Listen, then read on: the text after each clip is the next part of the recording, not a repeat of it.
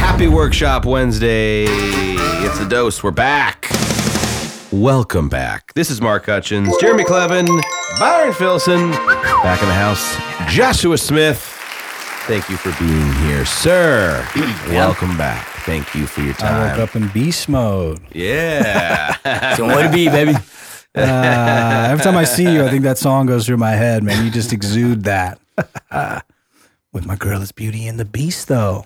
Mark. Yes, Stop Beauty rapping. and the Beast. I'm not really the rapper. You're the rapper. You are well, I'm not a rapper. That's for damn not sure. a rapper, you know. But you are, and I know it's not easy, right? I mean, you have a tremendous amount of energy. You take care of your body. You're feeding yourself the right things. I know you don't sleep very much. How do you stay locked in? Again, I know it's not easy. I know you're not feeling this every single day of the week. I mean, it's impossible. You're a human. But No, I don't feel it one day of the week. I'm not one of these guys that wakes up that's on fire. I wake up every morning freaking pissed off. I just want to go back to bed. I don't want to do any of this shit when I wake up. But that's the state of mind that we can choose to stay in or correct, right? So, I've got a morning routine I go through and try to, but even a lot of days that doesn't do it, right? Then you just got to quit being a pussy and do the work, man. I mean, it's kind of how it goes down to it. But you got to attach yourself to something big, right? Something bigger than you, and it's keeps you pushing forward, man. Because it's like this bit. Well, it's not this business. It's all business, man. It beats the living shit out of you, right? Oh, yeah, so I mean, absolutely. I've overcome depression, overcome alcoholism, overcome a wicked, chewing tobacco habit, overcome obesity. I've never done anything in my life that's been as difficult as growing a business. Yeah, right. But that's why I love it too. Is it's a never-ending challenge. But man, if you don't, there's a statistic out there that I heard recently. It's over time, 26 out of 27 entrepreneurs fail. 26 out of 27? Yeah. When you factor in the long term, right? So, and failing doesn't mean that they also quit, but failing is insolvent, right? I mean, think about how many entrepreneurs are somehow still existing, but they're operating an insolvent company. Right. Yeah, I mean, what's going to keep you pushing through those, man? Because if you don't attach to something big, dude, like, you ain't got to do this, man. Because there's days that fucking sucks. Oh, yeah. More days than yeah, right. Yeah, It's highs and lows, baby. Yep. But just gotta do it. Yeah, I mean, obviously, yeah, it's a grind. I mean, these are ongoing things. I mean, there's people, you talk about the dog days of summer. You could talk about this. You could talk about that. Whatever it may be.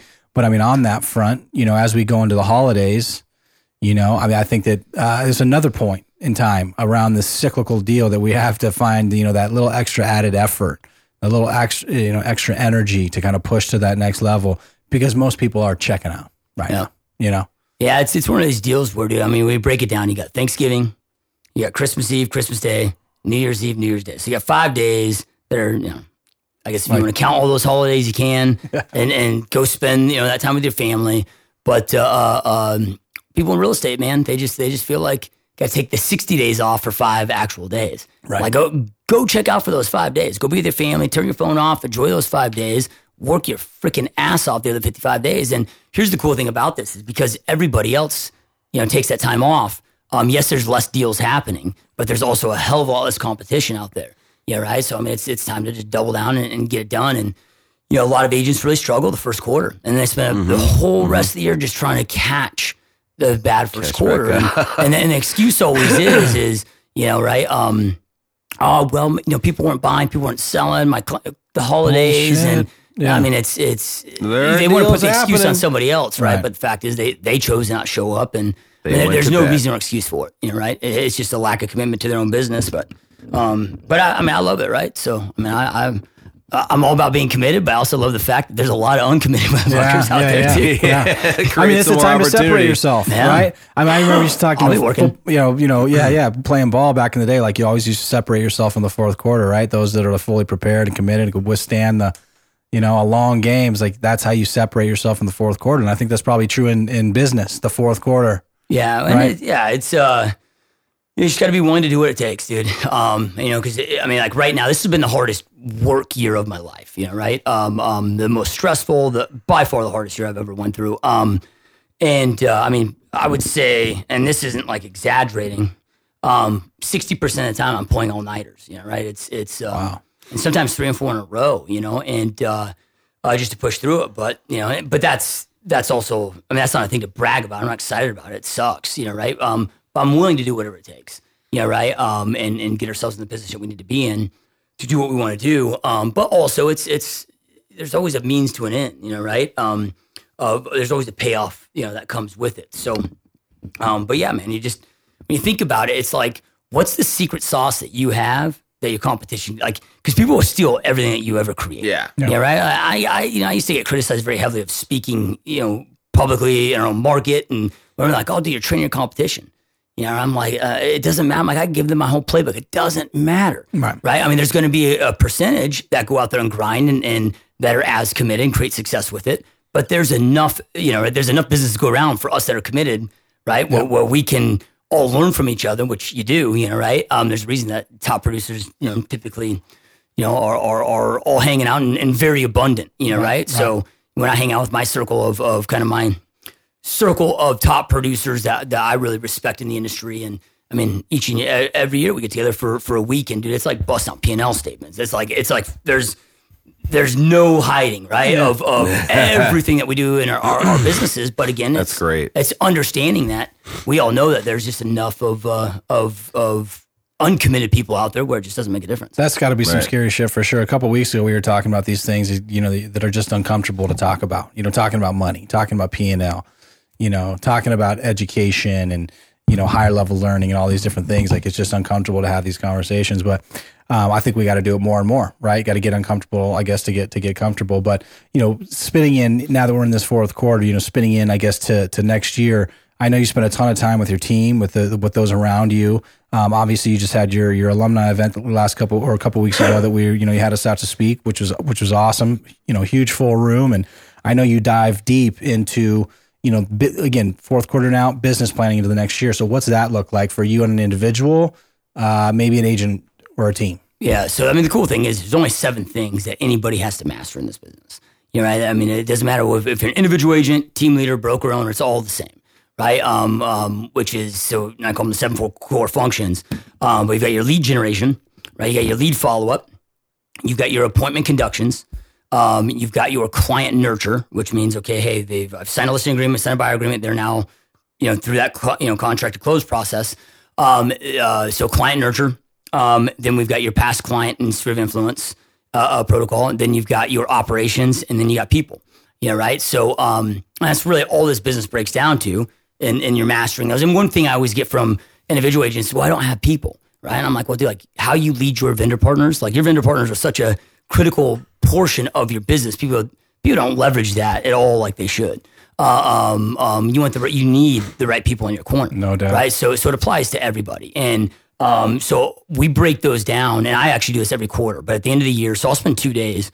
I've already spent my 2 days. I would do it every October.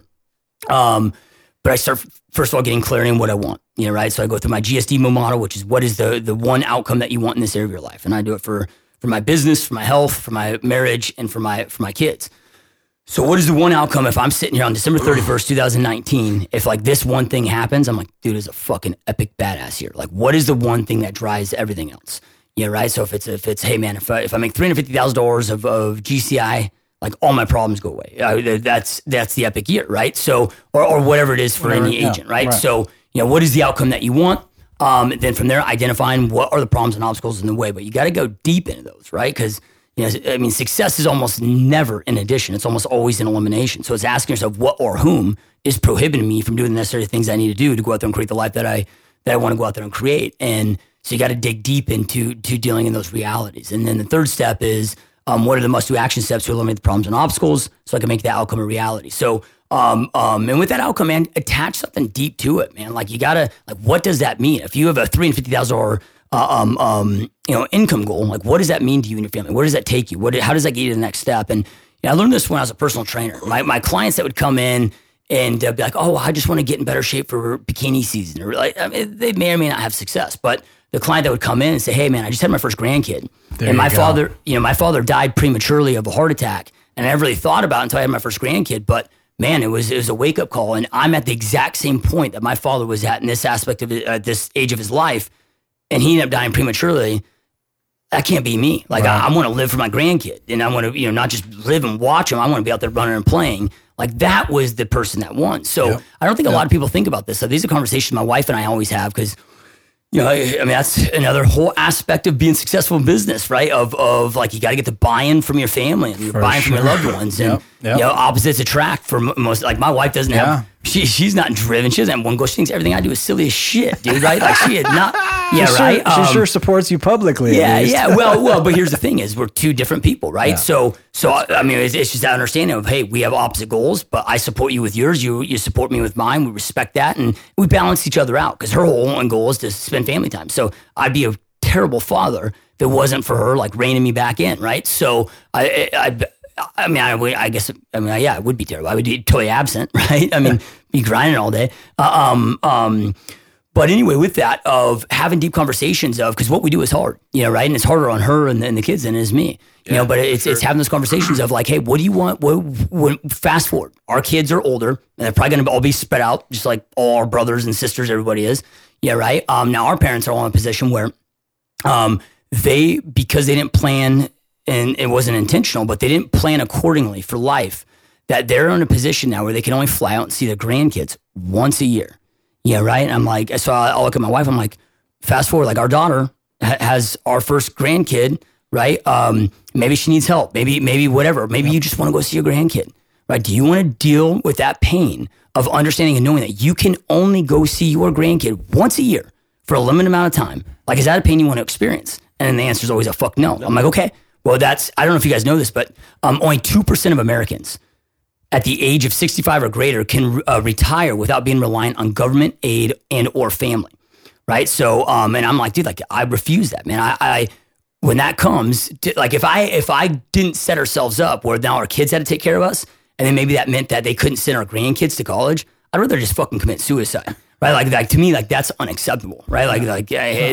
It's a very, like if you're listening to this and you're not grinding your freaking ass off and setting yourself up and thinking about what life looks like when you're 85, 90, 95, or maybe 120, however long we're going to live with technology, dude, it's the most selfish damn thing you can do, right? Shit, or 55 or 60 if you ask me, if you're not looking at that, you know what I mean? Yeah, like, I mean, people don't think about those things, but you got to think about those things on a very high level, man. I mean, your average person that's above the age of 65 that goes to retire doesn't even have $25,000 in retirement. So it's all Social Security and then the family take care of them.